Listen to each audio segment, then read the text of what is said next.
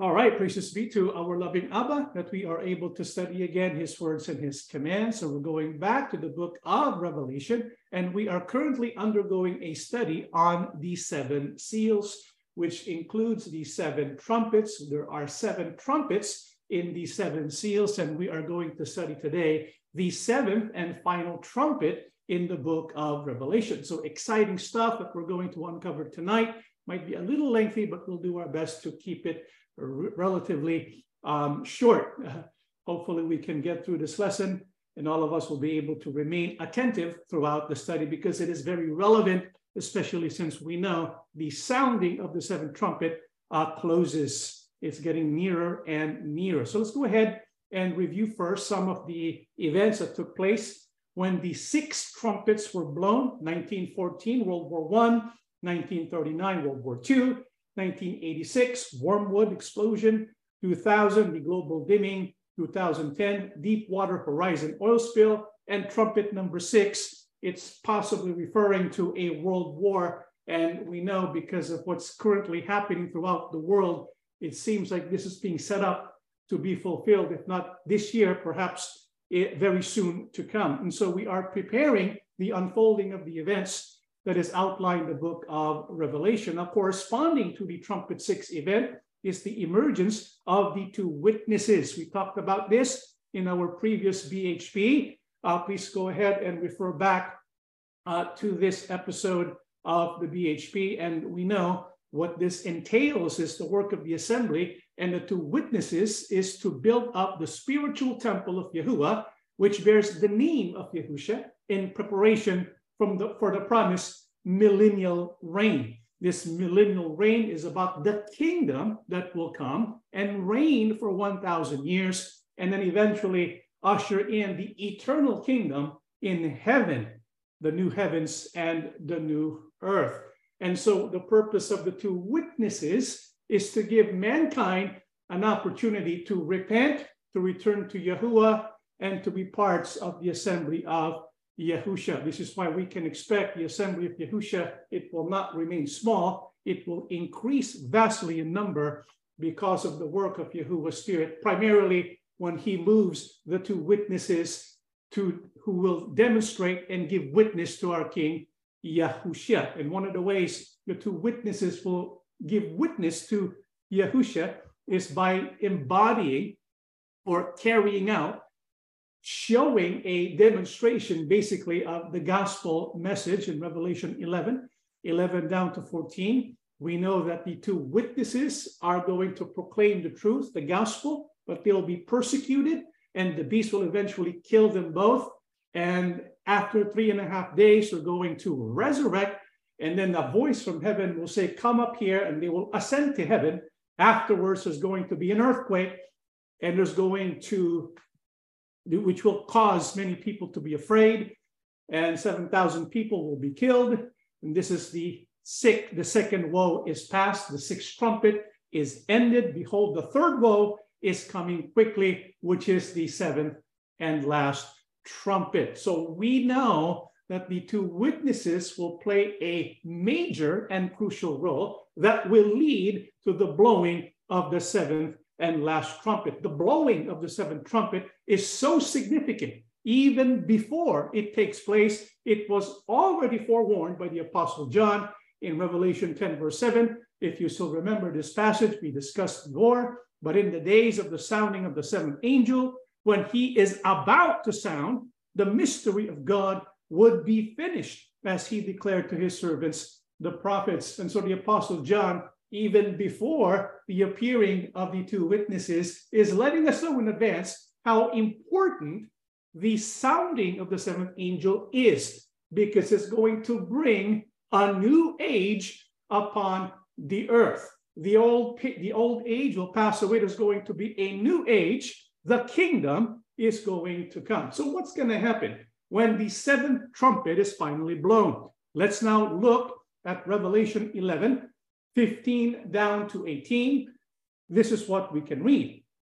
Then the seventh angel sounded, and there were loud voices in heaven saying, the kingdoms of this world have become the kingdoms of our Yahuwah and of his Christ, and he shall reign forever and ever.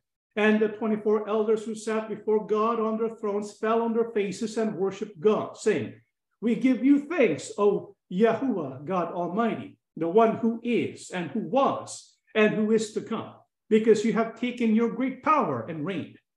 The nations were angry, and your wrath has come, and the time of the dead that they should be judged, and what you should that you should reward your servants, the prophets and the saints, and those who fear your name, small and great, and should destroy those who destroy the earth. And so this is what will happen when the seventh trumpet is blown.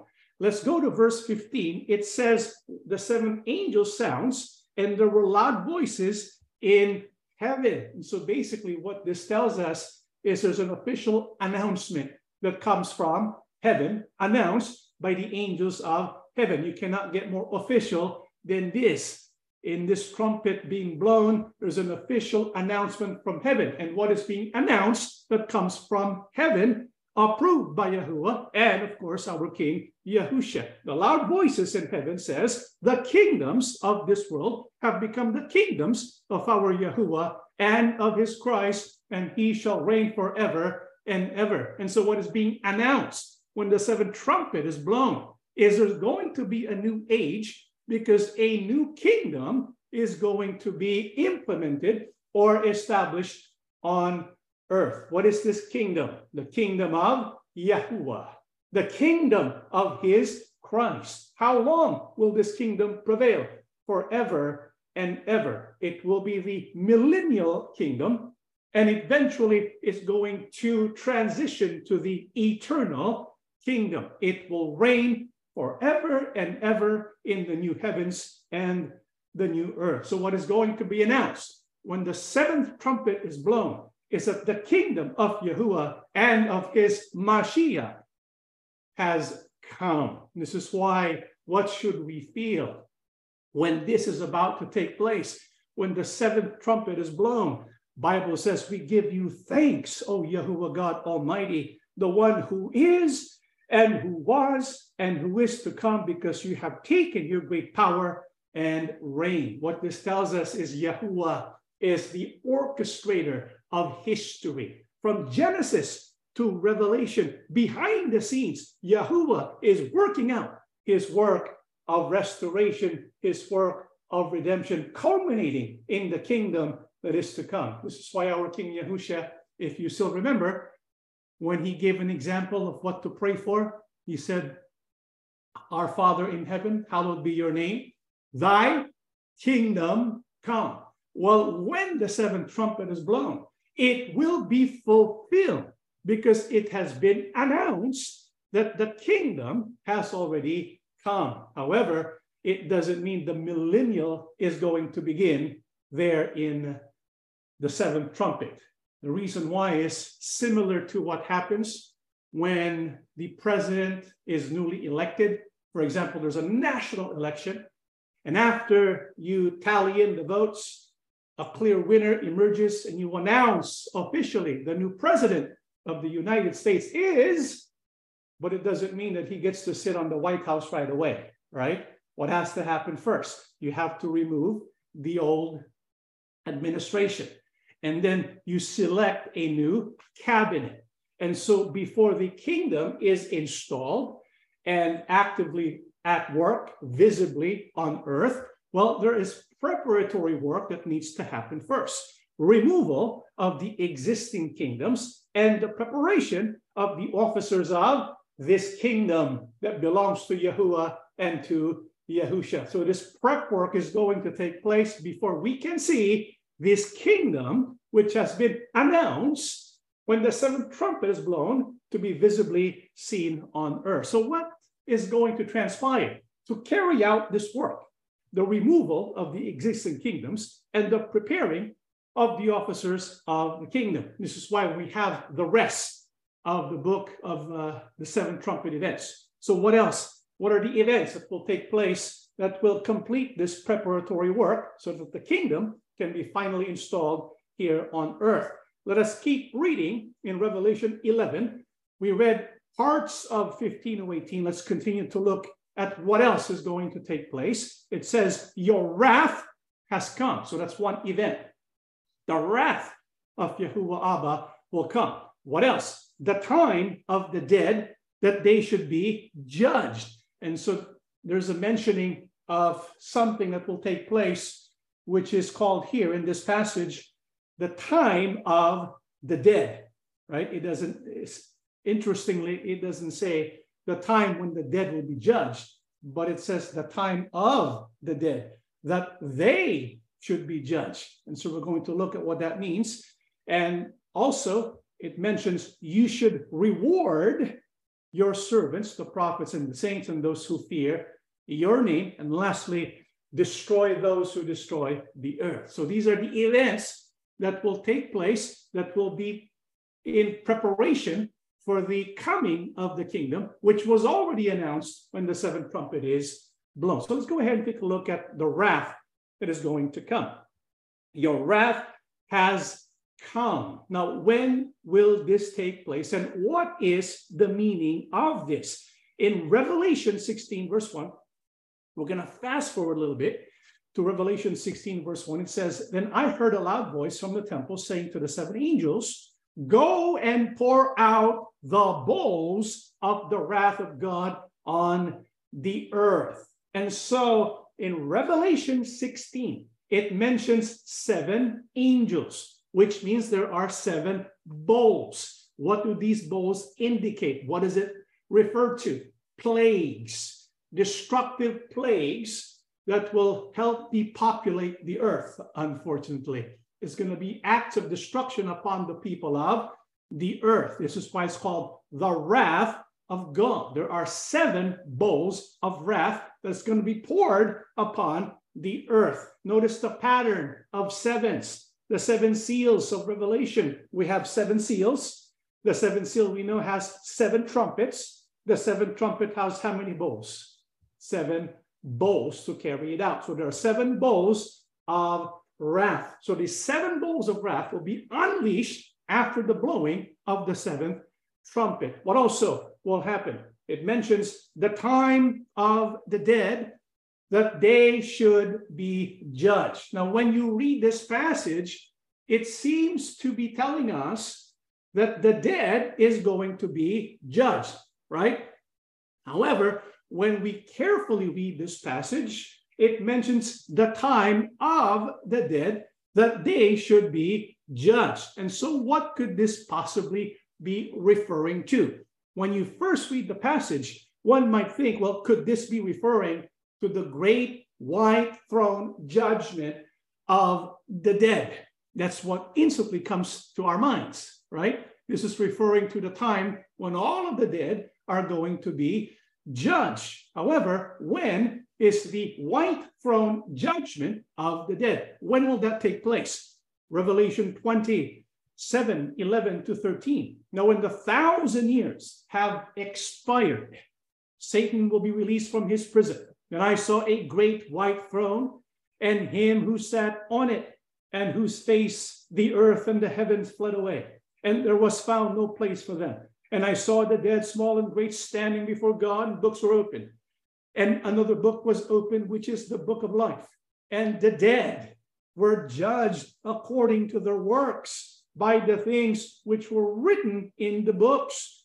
The sea gave up the dead who were in it, and the death and Hades delivered up the dead who were in them, and they were judged, each according to his works. And so in Revelation 11, during the seventh trumpet series of events, when it mentions that the dead will be judged, is it referring to the great white throne of judgment? It cannot be, because this event in Revelation 20, called the white throne judgment, judging the dead according to their works, this will take place after the 1,000 years is over, but the seventh trumpet is blown before the millennial kingdom. This is why the judging of the dead mentioned in the seventh trumpet is not the same that is referred to here in Revelation 20 where it says the great white throne judgment of the dead according to their works. And so how do we explain this event that takes place in Revelation chapter 11 during the seventh trumpet? Well, let's take a look at what it says, the time of the dead, right? That they should be judged. Now, well, let's take a look at the word judged. What is the Greek word used, which is translated in English as judged? When we go to Blue Letter Bible, this is the passage in question, that they should be judged. It's the Greek word 2919, which is kyrio. Now, what does that mean? Interestingly, it has several definitions. And so it has miscellaneous interpretations and meanings. It could mean to approve, to esteem, to prefer, to determine, to resolve, to decree, to pronounce an opinion concerning right and wrong. As a matter of fact, in Revelation 18, verse 20, it says this. This is how it's translated in English. Rejoice over her, O heaven, and you holy apostles and prophets, for God has avenged you on her. And so the word that was translated in Revelation 11 as judged, here in Revelation 18 is translated avenged. It's the same Greek word, kerikrino. Revelation 11:18 and Revelation 18:20 uses the same Greek word, Greek 2919, but in Revelation 11:18, it uses the English word judge, right? But in Revelation 18, verse 20, it uses what? Avenged. So the same Greek word, but different translation in English. This tells us the Greek word krino can have different applications. When it says to judge, it could be referring to avenging those who have died, which is in Revelation 6:9-11, we get the two words together. And this Revelation 6:9-11 is referring to the fifth seal. Remember the fifth seal? When he opened the fifth seal, I saw under the altar the souls of those who had been slain for the word of God and for the testimony which they held. Let's pause there for a while. So when the fifth seal is open, we get a lot of symbolism here. And we see people who have died. That's what it means to be slain for the word of God. You become a martyr, right? And so there are people who were killed because they testified about Yahushua and they believed and upheld the word of Elohim. So they were put to death. And so vengeance, their souls were asking for vengeance. And they cried with a loud voice saying, how long, O Yahuwah, holy and true, until you judge and avenge our blood on those who dwell on the earth? And a white robe was given to each of them. And it was said to them that they should rest a little while longer until both the number of their fellow servants and their brethren who would be killed as the word was completed. And so in the fifth seal event, there is a crying out for something. And this is the symbolism that we often find in the Holy Scriptures, like when Abel was killed. And then we find the phrase in the Bible that the blood cries out from the dust, something like that, right? And so here we have those who were put to death because of their faith in Yahushua. They were put to death. And so symbolically, they were crying out, until when, O Yahuwah, until you judge and avenge our blood. Take note, it doesn't say in the passage, until you judge them. It says, until you judge and avenge our blood. And so when it says judge in this passage, it's referring to those who have died because of the faith. And so they were asking Yahuwah, when will you take action because of what they did to us? When will you judge, or when will you vindicate our death? Yahuwah was rest a little while longer until both the number of their fellow servants and their brethren who were killed as they were was completed. So there's an appointed time concerning when they will be vindicated. And when is that appointed time? The seventh trumpet. So in the seventh trumpet, when it says the time of the dead, that they should be judged, what it's actually saying is not the judgment of those who died, but the vindication of those who died because of the faith, which was requested and mentioned and cried onto in the fifth seal. And so one of the events that will take place at the blowing of the seventh trumpet is at the sound of the seventh trumpet, the dead, those who were martyred saints, would be vindicated or avenged. And how will they be avenged? The seven bowls of wrath. This is why they're all connected. The seventh seal, cry for justice. The fifth seal, cry for justice, the seventh trumpet event, and the judgment of the great harlot, or the judgment of Babylon the Great in Revelation 18, they're all connected. Revelation 6, the fifth seal, there was a cry for vengeance on behalf of those who were martyred.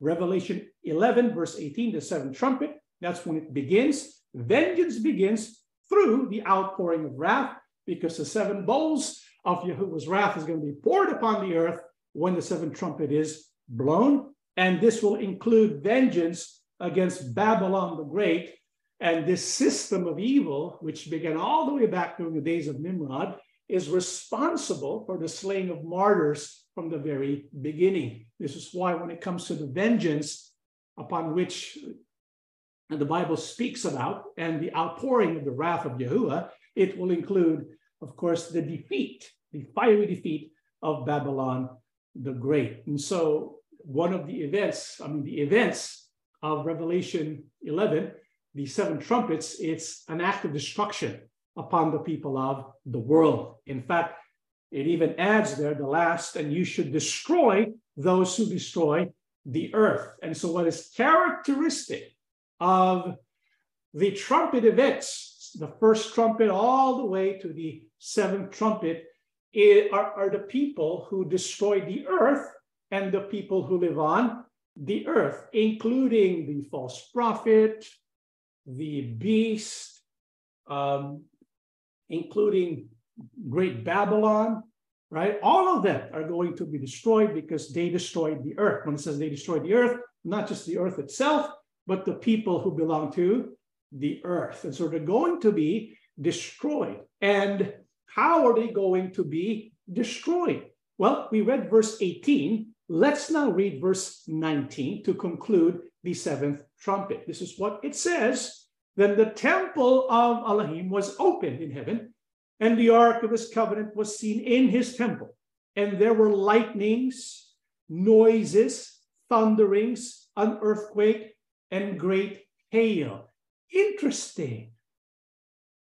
In the seventh trumpet event, when Apostle John is describing this destruction that will destroy those who destroy the earth, which includes Babylon, the false prophet, and the beast, and those who are with them, Bible says and describes it as lightnings, noises, thunderings, an earthquake, and great hail. When we studied all about the trumpets, trumpet 1 all the way to trumpet 6, you notice it had two components.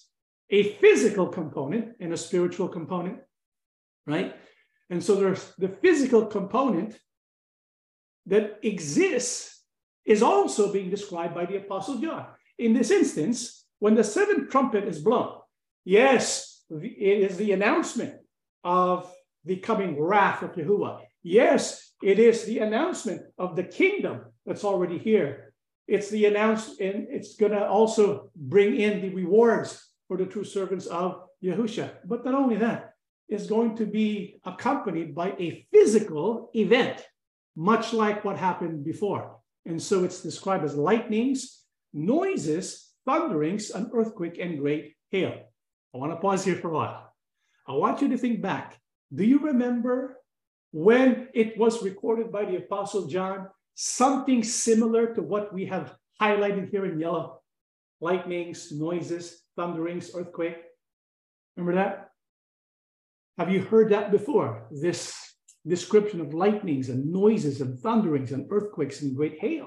Well, when we go to the bowls of wrath, if we jump, for example, in Revelation 16, we find this pattern repeated. Remember, the Bible is all about repetition of patterns, like fractals. And so when we go to Revelation 16, take a look. And I want you to compare Revelation 11:19 to this passage we're going to read, which is the seventh bowl of wrath. Revelation 16, 17, 18, and 21. Then the seventh angel poured out his bowl into the air, and a loud voice came out of the temple of heaven from the throne saying, "It is done." And there were noises and thunderings and lightnings, and there was a great earthquake, such a mighty and great earthquake as had not occurred since men were on the earth. And great hail from heaven fell upon men, each hailstone about the weight of a talent.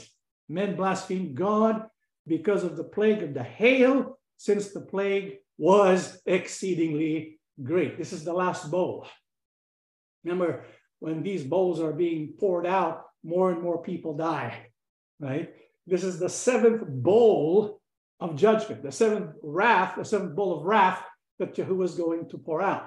And it's described with noises, thunderings, lightnings, earthquake, and the hails and great hail.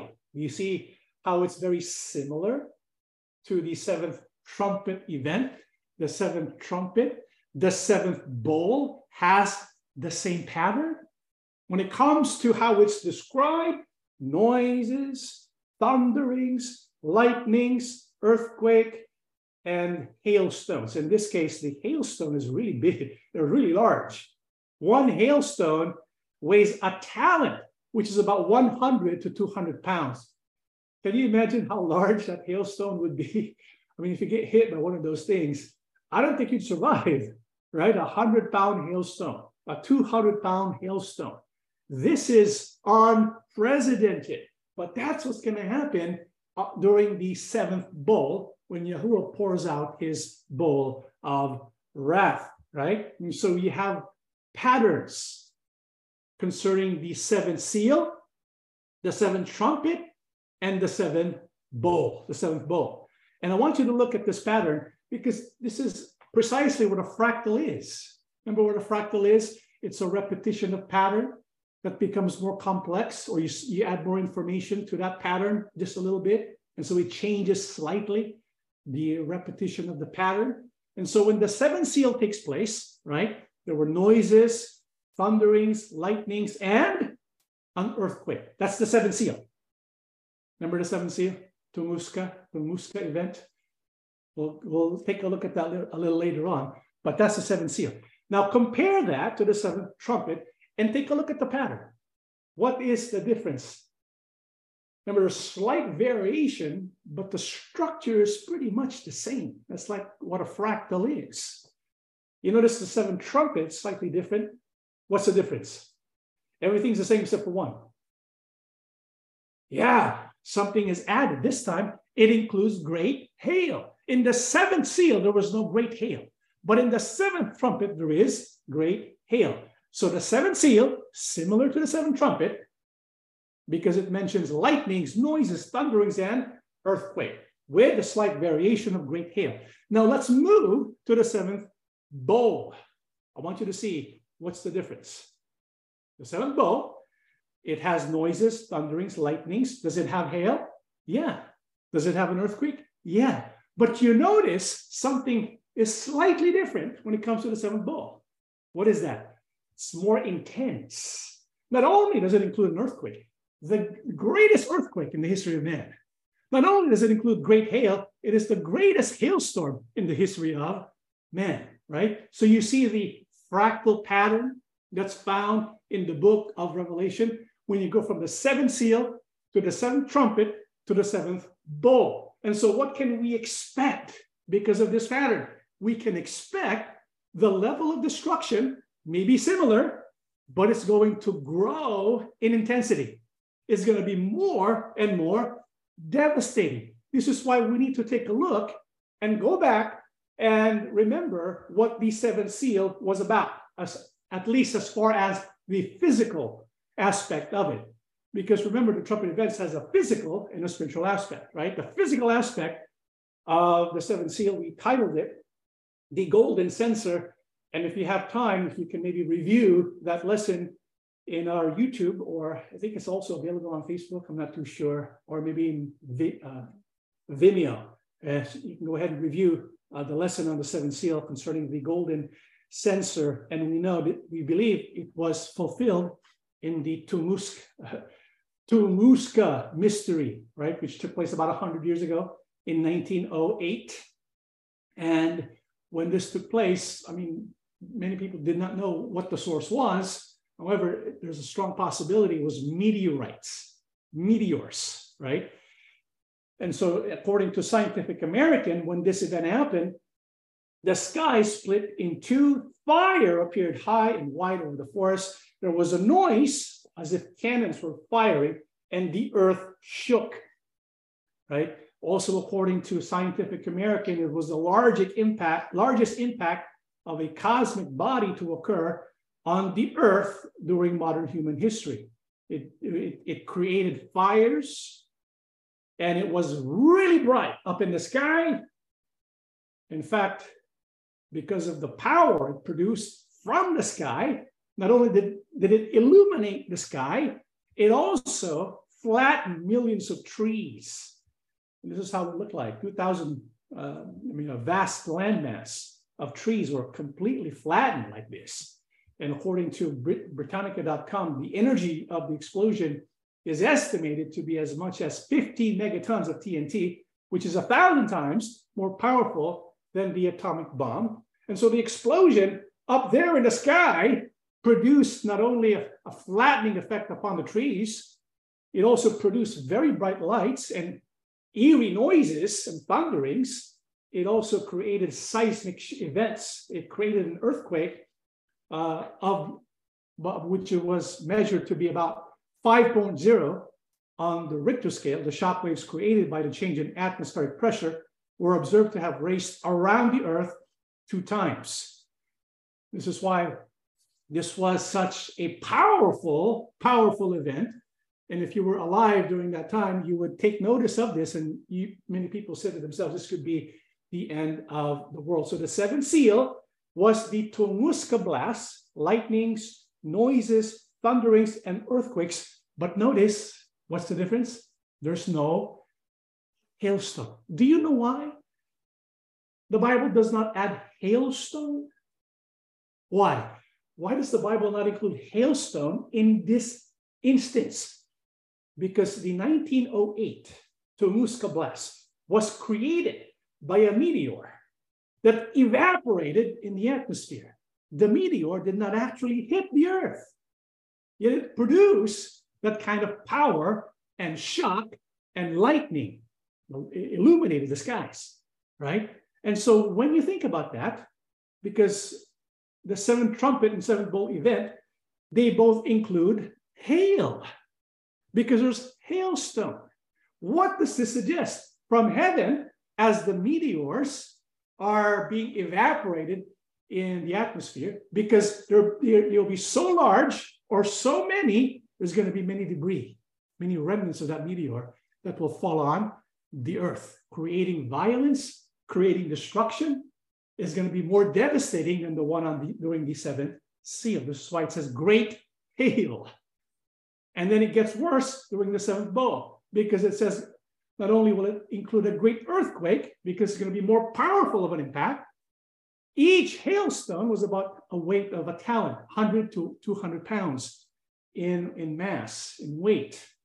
So could it be that the seventh trumpet, when it's blown to make the spiritual announcement about the coming of the kingdom, it comes with a physical manifestation, which is a large meteor, a large asteroid, that when it enters the Earth's atmosphere, because it's so large, it will remain intact. Bits and chunks of it will remain intact and it will fall upon the earth like a great hail, like great hail. Is that possible? It's possible. As a matter of fact, just recently, last year, if you were watching the news, NASA they were celebrating because of the recent success when it comes to smashing into an asteroid so that the asteroid would be moved out of its trajectory, right? And this report was written September 26, 2022. So just several months ago, they did something that was akin to what was being talked about in science fiction about blasting an asteroid that was on the path of Earth to avoid extinction, right? According to this New York Times article, for the first time, humanity has demonstrated the ability to autonomously target and alter the orbit of a celestial object. Ralph Semmel, director of the Johns Hopkins University Applied Physics Laboratory, said during a news conference after the crash. The laboratory managed the mission for NASA. And so it makes you wonder, why are NASA scientists and physics laboratories throughout the world, why are they funding this kind of mission?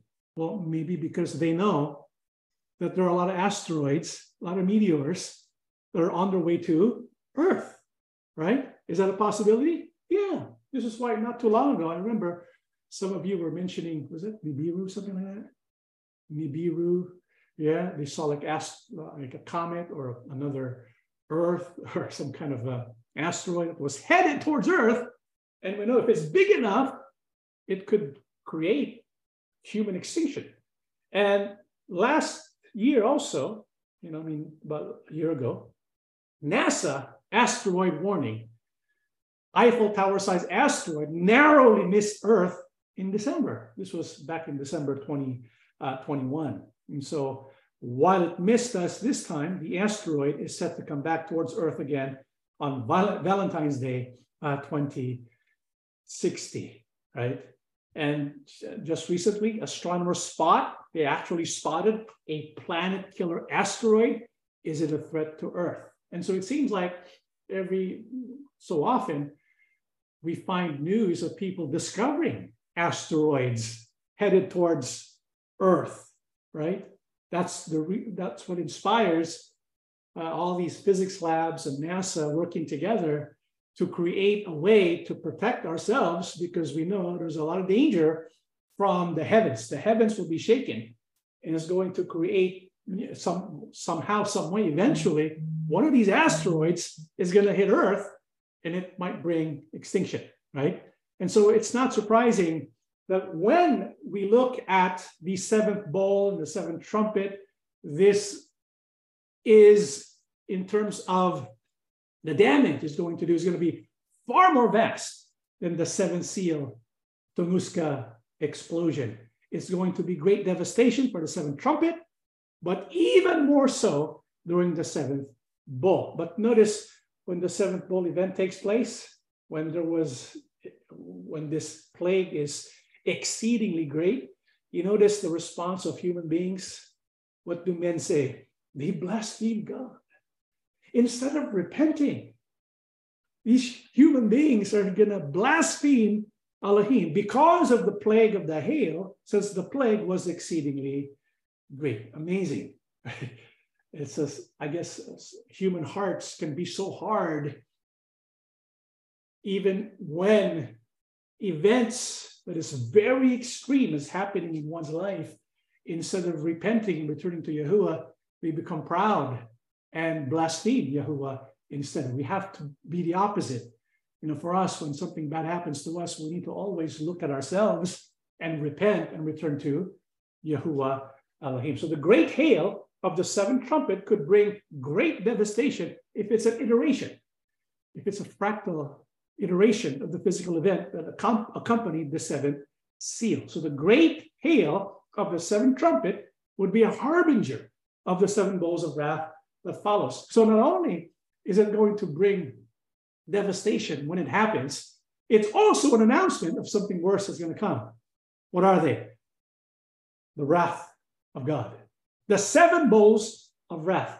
when the seventh trumpet is blown, the seven bowls are lined up, one after the other. It's going to be poured upon the earth, and we're going to talk about that when we get to Revelation chapter 16. But what is our hope, right? Because the seventh trumpet is going to be blown, doesn't mean we're going to suffer together with the people of the world, the wrath of Yahuwah.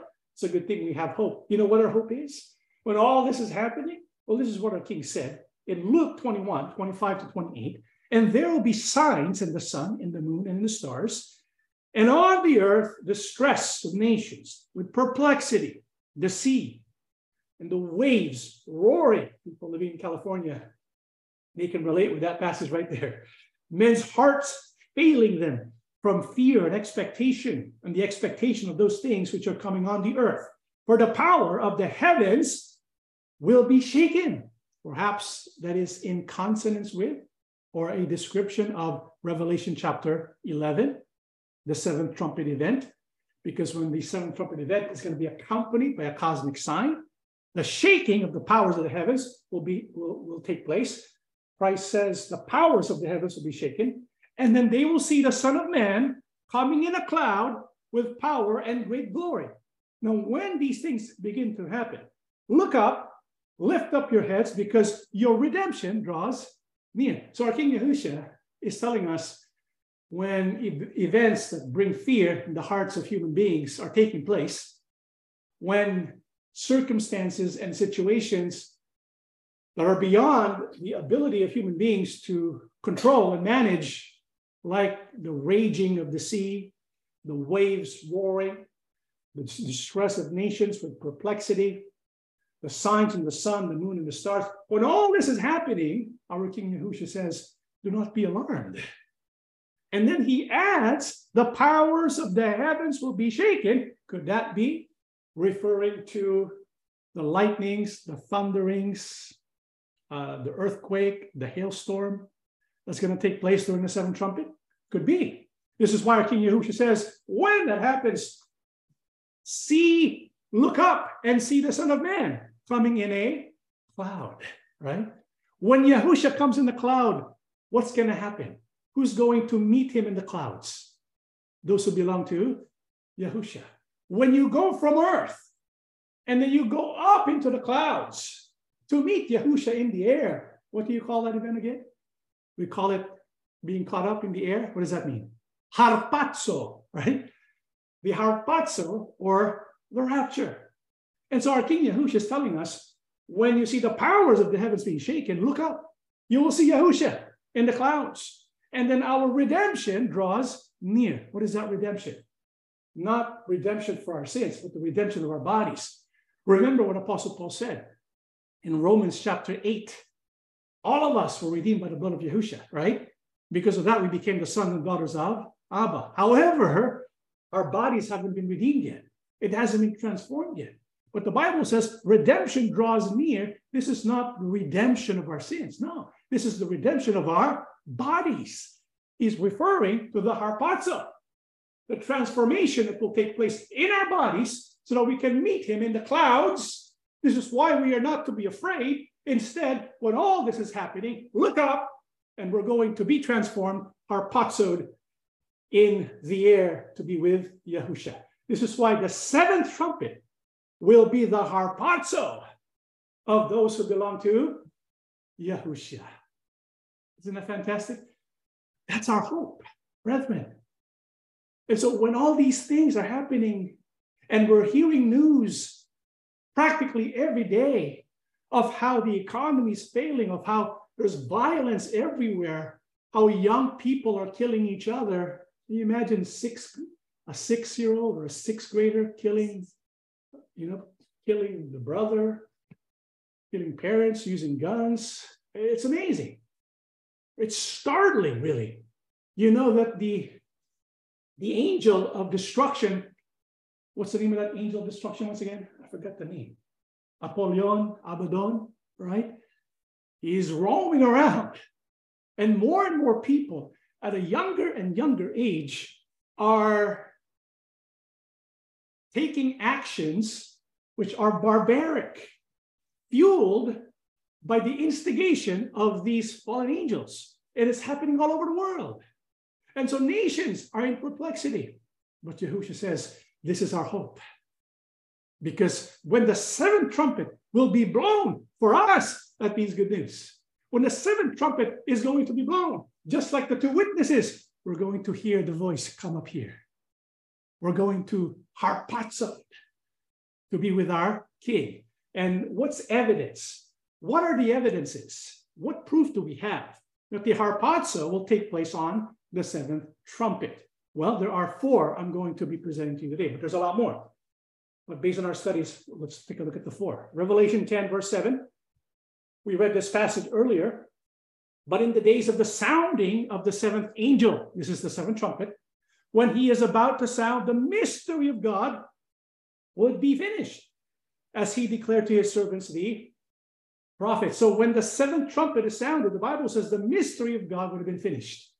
What is that mystery of God that would have been finished or finally and at last fulfilled? Let's find out. In Corinthians 15, 51, 52, behold, I tell you a mystery. We shall not all sleep, but we shall all be changed in a moment, in the twinkling of an eye, at the last trumpet. For the trumpet will sound, and the dead will be raised incorruptible, and we shall be changed. And so what is this mystery that's going to be fulfilled? When the seventh trumpet sounds, it is the mystery of the transformation that will take place in our bodies when we go from mortal to immortal and meet Yahushua in the air. This is why that's evidence number one. The harpazo is the mystery that will be fulfilled at the seventh trumpet. What also is proof that the harpazo will take place on the seventh trumpet? Well, let's go back to 1 Corinthians 15, 51 and 52. It tells us that the mystery where we will be changed, it will happen in the twinkling of an eye at the last trumpet. And what is going to happen at the last trumpet? Thessalonians. For the Lord himself will descend from heaven with a shout, with the voice of an archangel, and with the trumpet of God.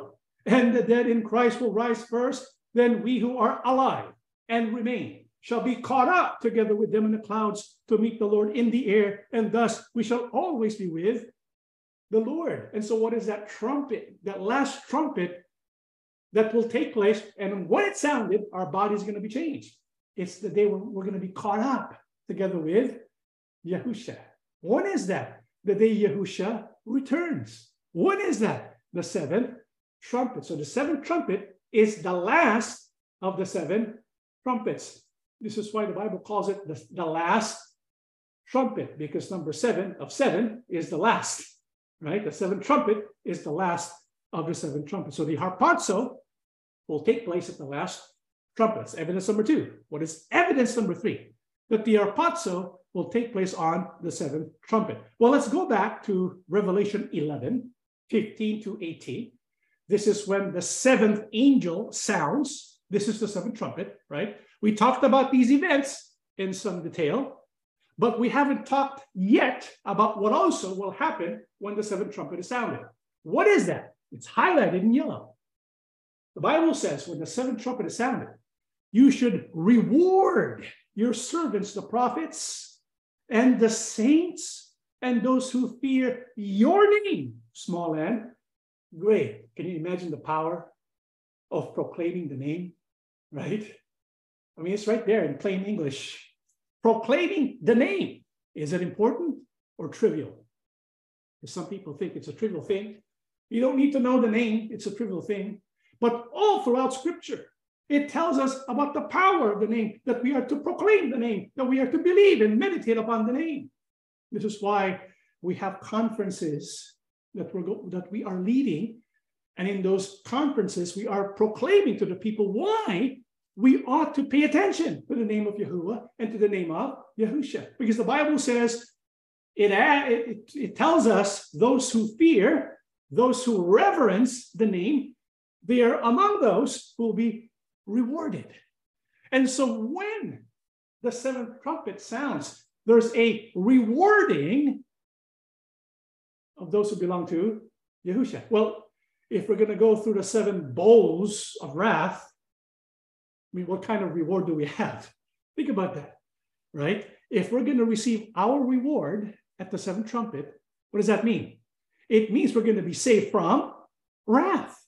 We're going to be saved from the wrath, which represents the outpouring of the 7 bowls of wrath, right? Is that biblical? Yeah. In Thessalonians 5, 9 to 11, for Elohim did not appoint us to wrath. I want you to meditate on that phrase. This is good news for all of us. You know, when we're reading all about the bowls of wrath, when we are reading all about what's going to happen when the 7th trumpet sounds, when people are so afraid they faint, right? The Bible says we don't have to worry about that. Why? Because the Bible says Elohim, our Father Yahuwah, did not appoint us to wrath. Well, to what did he appoint us to? But to obtain salvation through our Lord Yahushua Christ, who died for us, that whether we wake or sleep, we should live together with him. Therefore, comfort each other and edify one another, just as you also are doing. And so according to scriptures, why are we sure that we will not have to go through the 7 bowls of wrath? Because Apostle Paul says Yahuwah did not appoint us to wrath. Because after all, if we're going to be suffering together with the world, what kind of reward is that? Right? Bible says there's going to be a giving of rewards. Well, how can we be rewarded if we already died? And remember what Apostle Paul says here: comfort each other and edify one another, as you also are doing. And so this tells us a lot. Apostle Paul says this is what you use to comfort each other. And Apostle Paul, when he says comfort each other with these words, he included that we're not appointed to wrath, but to salvation. Do you know when else the Apostle Paul used that sentence, comfort each other, with these words? Do you know where? Thessalonians 4, 16 and 18. For the Lord himself will descend from heaven with a shout, with the voice of an archangel, and with the trumpet of God. And the dead in Christ will rise first. Then we who are alive and remain shall be caught up together. What is that called? The harpazo. Caught up together with them in the clouds to meet the Lord in the air. Thus we shall always be with the Lord. Therefore, comfort one another with these words. And so what Apostle Paul said in Thessalonians 5, when he said, comfort one another with these words, he says, Yahuwah did not appoint you to wrath, but to salvation. What does that salvation look like? We're going to go to the air. We're going to be saved from the wrath of Yahuwah. And so before the wrath comes, we're going to be harpazoed. We're going to meet the Lord in the air and be with him forevermore. Comfort each other with these words. So those who belong to Yahushua will be saved from wrath because they will be quote unquote harpazoed. I'm sure that's not an English word at all. Before the wrath is poured out. And so when we are with Yahushua, we will receive salvation and also rewards. This is why in Revelation 22:12, Yahushua says, and behold, I am coming quickly, and my reward is with me to give to everyone according to his work. And so how are we going to be rewarded according to our King Yahushua?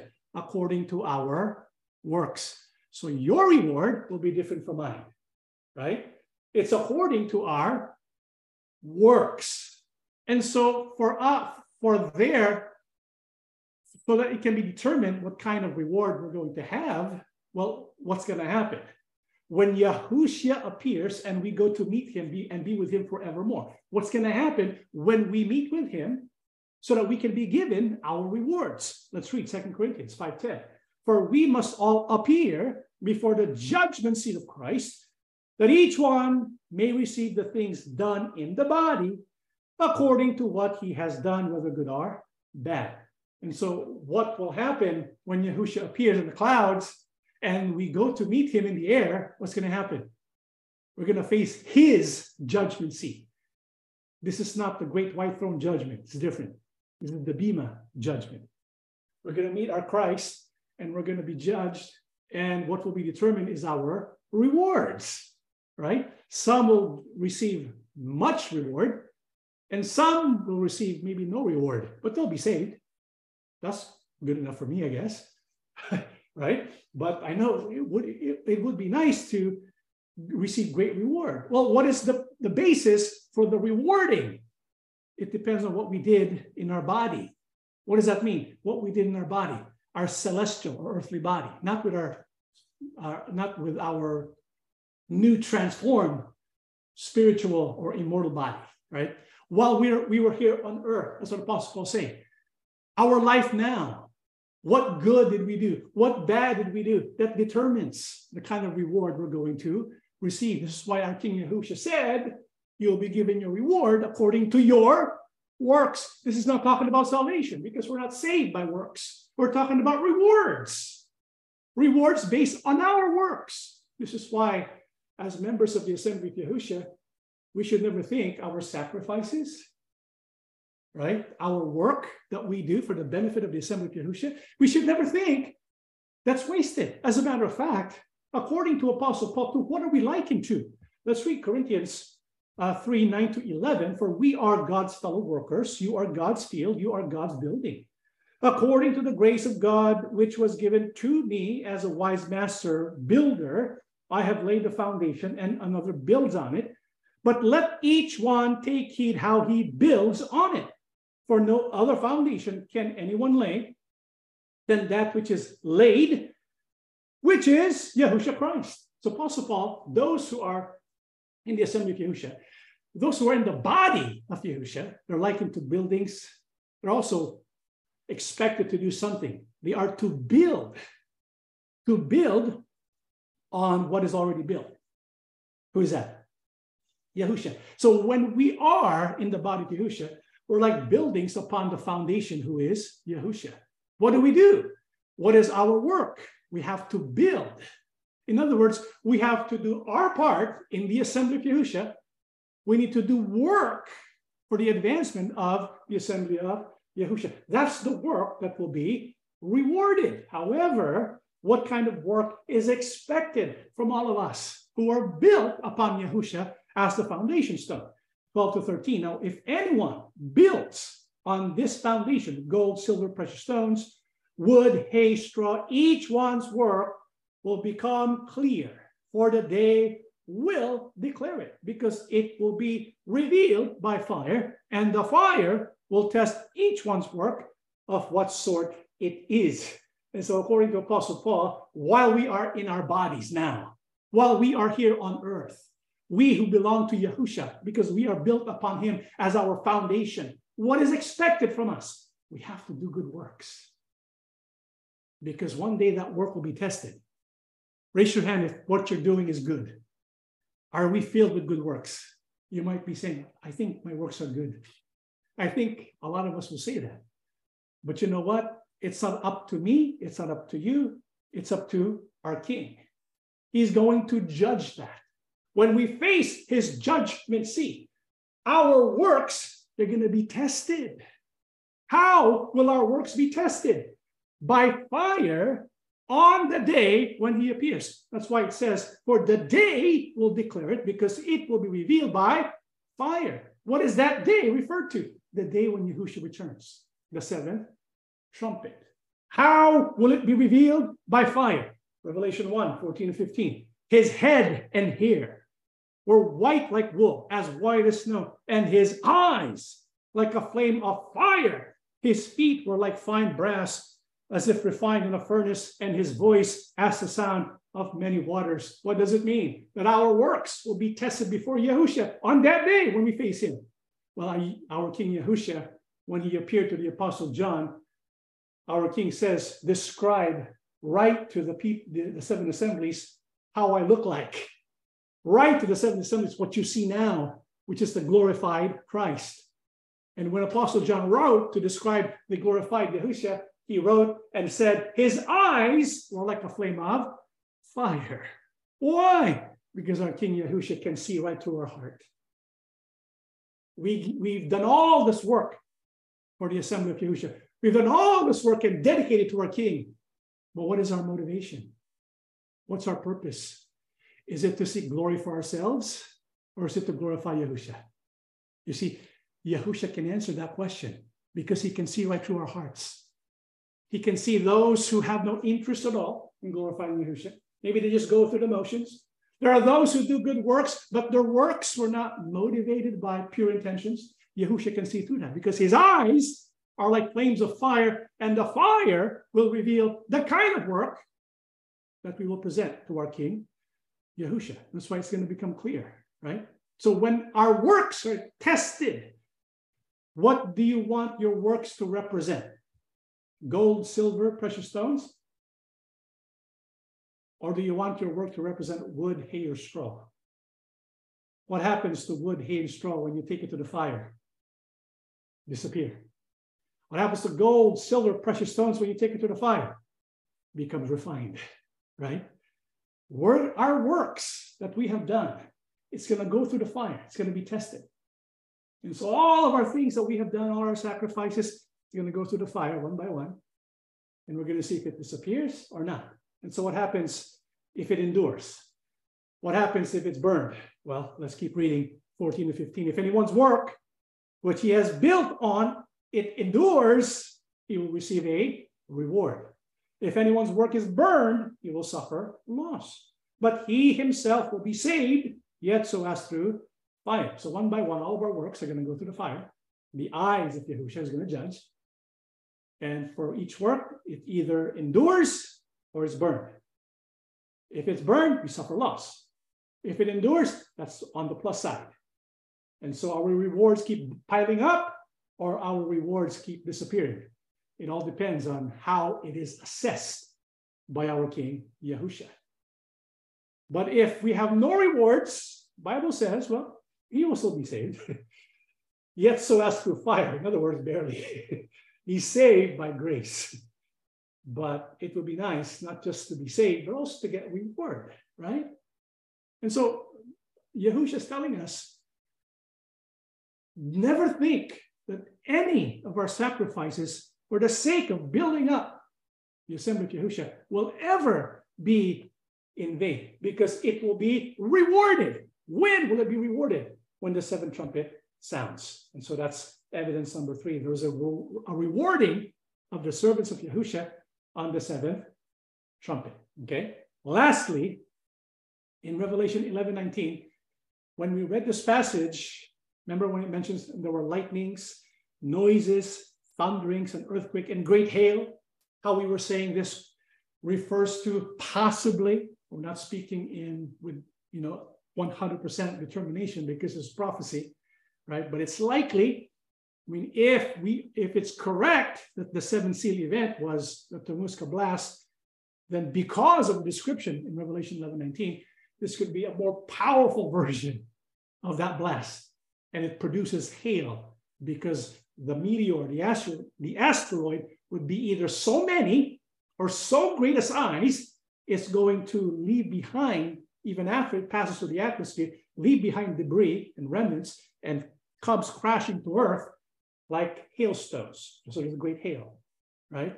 But before this event even happens, you notice what it says on top? The temple of God was opened in heaven. I don't know about you, but doesn't that get you excited?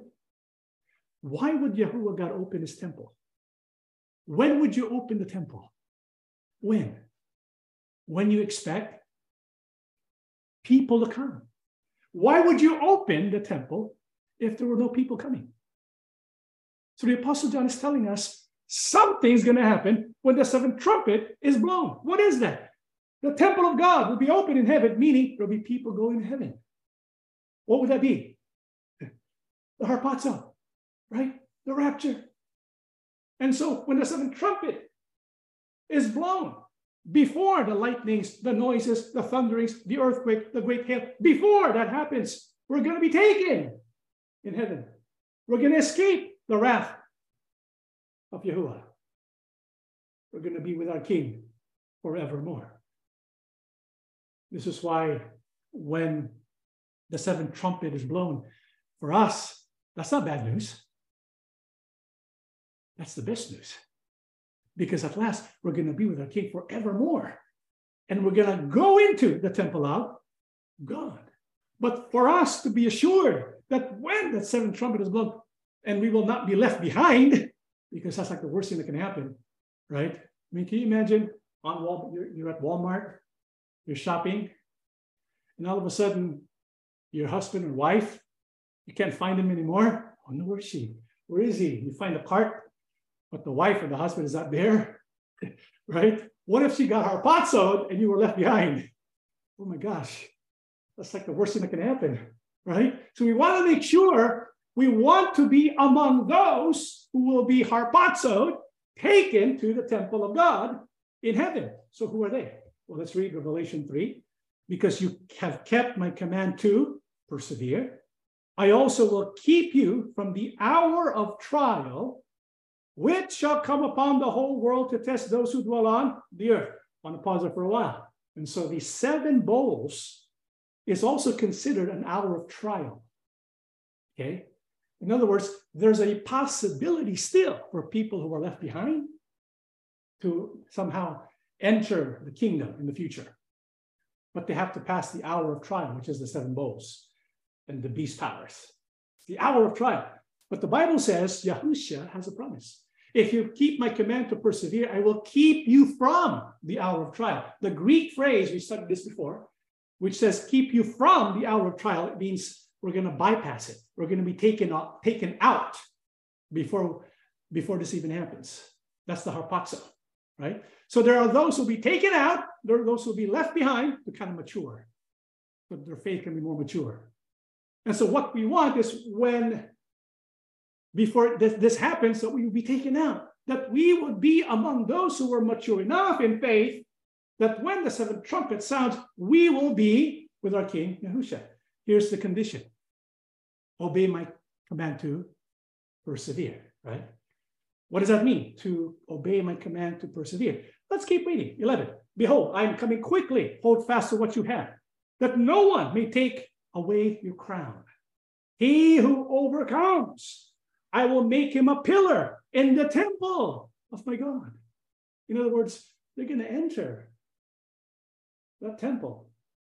How can you be a pillar in the temple if you will not be included among those who will enter it when it's open, when the 7th trumpet is sounded, right? This is why we have to overcome. And he shall go out no more. I will write on him the name of my God and the name of the city of my God, the New Jerusalem, which comes down out of heaven from my God, and I will write on him my new name. The word name there, when it says my new name, it's not his personal name, but a new title that he shall bear. He's going to write it on us because it shows our work, our role. We're going to be given new names too, which will signify our role based on our rewards, okay? So that we will know what our position is. Because at this point, Yahushua is selecting his cabinet members, so to speak, right? And so those who are filled with good works, of course, they're going to be in good standing before our King, Yahushua. And so there's going to be a giving of rewards for those who persevere, for those who overcome the wickedness of this world. So that's the 4th evidence. The temple of Elohim was open in heaven on the 7th trumpet, which tells us there's going to be people from earth entering the kingdom of heaven. That's called the harpazo. And so this will happen at the 7th trumpet. This is our hope. Brethren, this is our hope. We are working so that we can be included among those who will be harpazo, because we know the kingdom which was announced, it's going to be established on earth, and it will reign forever and ever. But before that happens, there's the preparatory work, the removal of the existing kingdoms and the preparing of the officers of the kingdom, the so-called cabinet members, if you can call it that. And so how will the removal of the existing kingdoms take place? 7 bowls of wrath. But the 7 bowls of wrath would not be enough, because after the 7 bowls of wrath, the beast remains. Their armies remain. The false prophet remains, even after the 7 bowls of wrath. Yes, the earth would be severely depopulated, but there will still be a lot of people. And the beast and the false prophets, they will still be there. And so how can the kingdoms be finally removed? Revelation 19. And I saw the beast, the kings of the earth, and their armies gathered together to make war against him who sat on the horse and against his army. Then the beast was captured, and with him the false prophet who worked signs in his presence, by which he deceived those who received the mark of the beast and those who worshiped his image. These two were cast alive into the lake of fire burning with brimstone, and the rest were killed with a sword, which proceeded from the mouth of him who sat on the horse, and all the birds were filled with their flesh. And so the Bible says, even after the 7 bowls of wrath, people blasphemed Yahuwah, people blasphemed Yahusha. The beast, the Antichrist, the false prophet, they were still there, and they were still controlling the world, and they would have an army, and they would wage war against Yahusha. Yahusha from heaven, he will descend, and he will destroy with his mouth. He will capture the beast and the false prophet and cast them alive in the lake of fire, burning with brimstone. And so this would complete the removal of the existing kingdoms. The 7 bowls will not be enough, but Yahusha, when he returns, with his mouth he will devour and destroy those who would oppose him. And after that, of course, the preparing of the officers of the kingdom. This was the giving of rewards for the bride of our King, Yahushua. And so for us to be included, I mean, when we would want to be among those who would be returning with Yahushua when the final war begins, we want to be among the officers in the kingdom of Yahushua. Well, who are those who are included among the officers of the kingdom of Yahushua? Revelation 2, but until I come, you must hold firmly to what you have.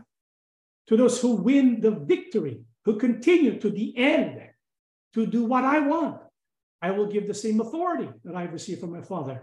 I will give them authority over the nations, to rule them with a rod, to rule them with an iron rod, and to break them to pieces like clay pots. I will also give them the morning star. And so when Yahushua returns to establish the kingdom, right, he will come with people co-ruling with him. Who are they? Those who will be given authority over the nations and will rule with an iron rod. Who are they? Those who will serve as kings and priests, because they were purchased by the blood of Yahushua. They belong to Yahushua.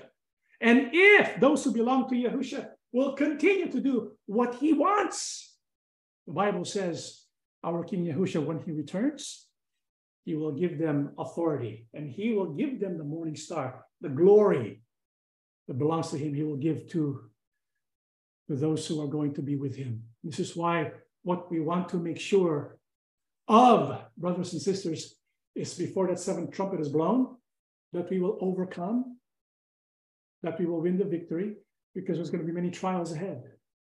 The 6th trumpet, when it happens, we're going to be tested. When the devil himself will roam around like a roaring lion trying to destroy us, we're going to be tested.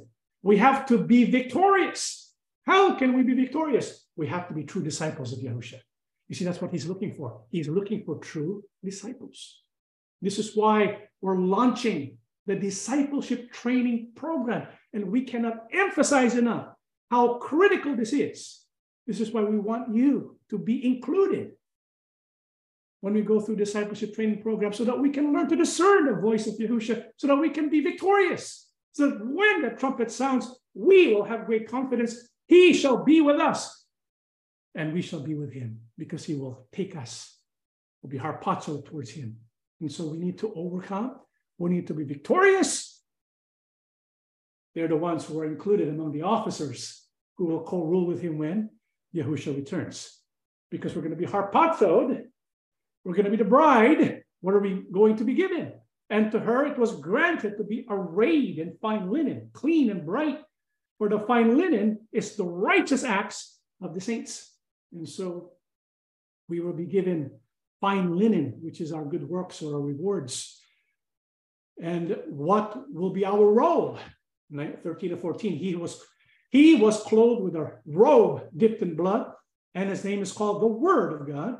And the armies in heaven, clothed in fine linen, white and clean, followed him on white horses. And so those who are going to be harpazoed, they're going to return to earth with Yahushua.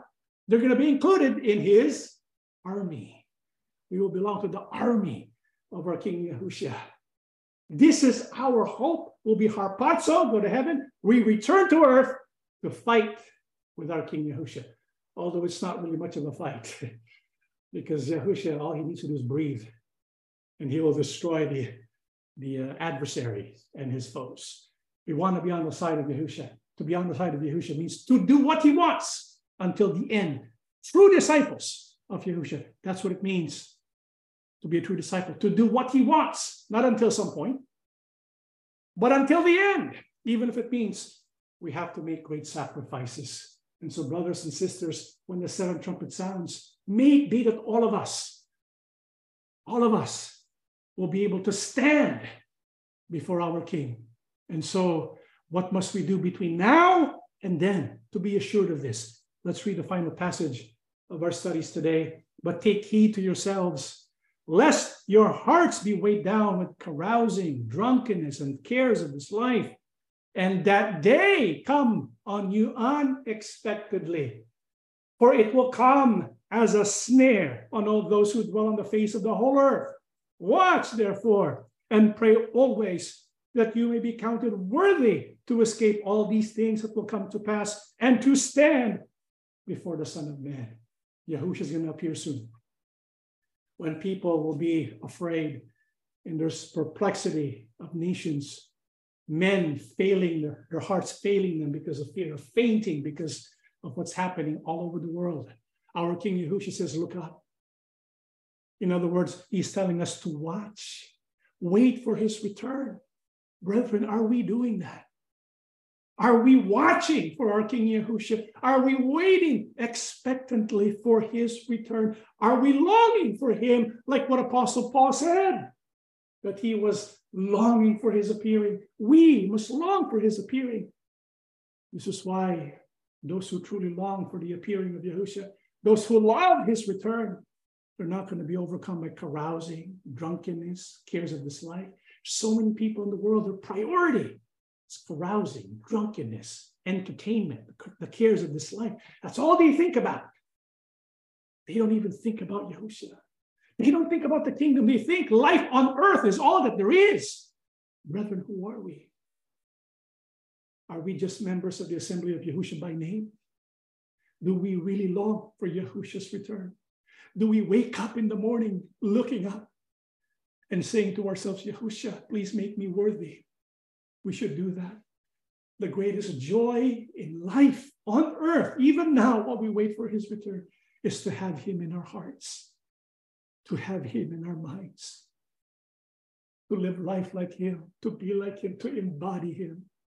Because when we do that, then we show to our King Yahushua, we want you to return. We want to see your face. Every day in the morning, let us ask Yahushua to enter in us, to be in us, because he wants to. He did not simply die for us. He sat at the right hand of Abba so that he can be the throne of grace, so that he can be our high priest. Every day he listens to our prayers. He listens to our cries. He wants to help the weak and make them strong so that we can show to the world, this is what's available when we make Yahushua everything in our life. Brethren, when have we truly given ourselves to him, completely surrendered ourselves to him, our King? Let's do that today and every day. Live our life as though Yahushua's returning today. Do not be distracted by the things of this life. Do not be distracted by the trials of this life. Focus on our King. Let's pray to him at all times. And when we do that, he will count us worthy. And the Bible says we will escape all these things that will come to pass. In other words, we will not face the bowls of wrath because we will be standing right next to the Son of Man and be with him forevermore. This is what he wants. This must be also what we want so that we can be with him forevermore. Let us stand, brethren, and we shall pray together. Everlasting Father, Yahuwah, loving Elohim in heaven, how kind you are, how good and righteous you are. You gave up your son. You allowed him to perish on the cross. You voluntarily did this. Apostle Paul said this was your purpose and pleasure, because you want each one of us to be saved. Father, you want all to come to the knowledge of truth. You want all to be saved, but we know we have to do our part as well. You have already done so much, but even our King Yahusha tells us, you do not stop working. You continue to work. You continue to hold us in your hands like clay, and you shape us and prepare us that when you send your son, when the trumpet is blown, we will be together to receive salvation. Help us to endure. Help us to overcome distractions. Help us to be focused on your work, to devote ourselves completely to you, surrendering ourselves to you, finding our delight and joy in you. Our King Yahusha, we want to be with you. In your presence, we find strength, even in moments of weakness, when we feel overcome, especially during these last days, when people get sick, people are stressed, people lose jobs, people are in hardship. When we're overcome, when we look for you, fill us with your presence, strengthen our faith, teach us to look up to you, to fix our eyes upon you, perfect our faith, that when that trumpet is blown, we will be together with you. Amen.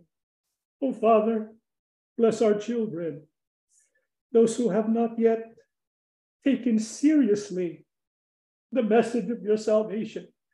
Well, there is time before that seventh trumpet is blown. Nurture their faith, no matter how small it may be. Make it grow. Teach them to pray to you. When they pray to you, strengthen them. Bestow upon us your Holy Spirit when we gather for worship. Be with us, please. We know we are sinners before you, but you are almighty. When you call out your own name, Yahuwah, you are filled with unfailing love, mercy, and compassion. We stand before you imperfect. Forgive us, loving Abba. Prepare us for the great day of our salvation. Thank you for listening to our petitions tonight. Continue to bless your people and heal us all of our sicknesses. We ask and beg everything, Father, in the name of our Lord and Savior, Yahushua HaMashiach. Amen.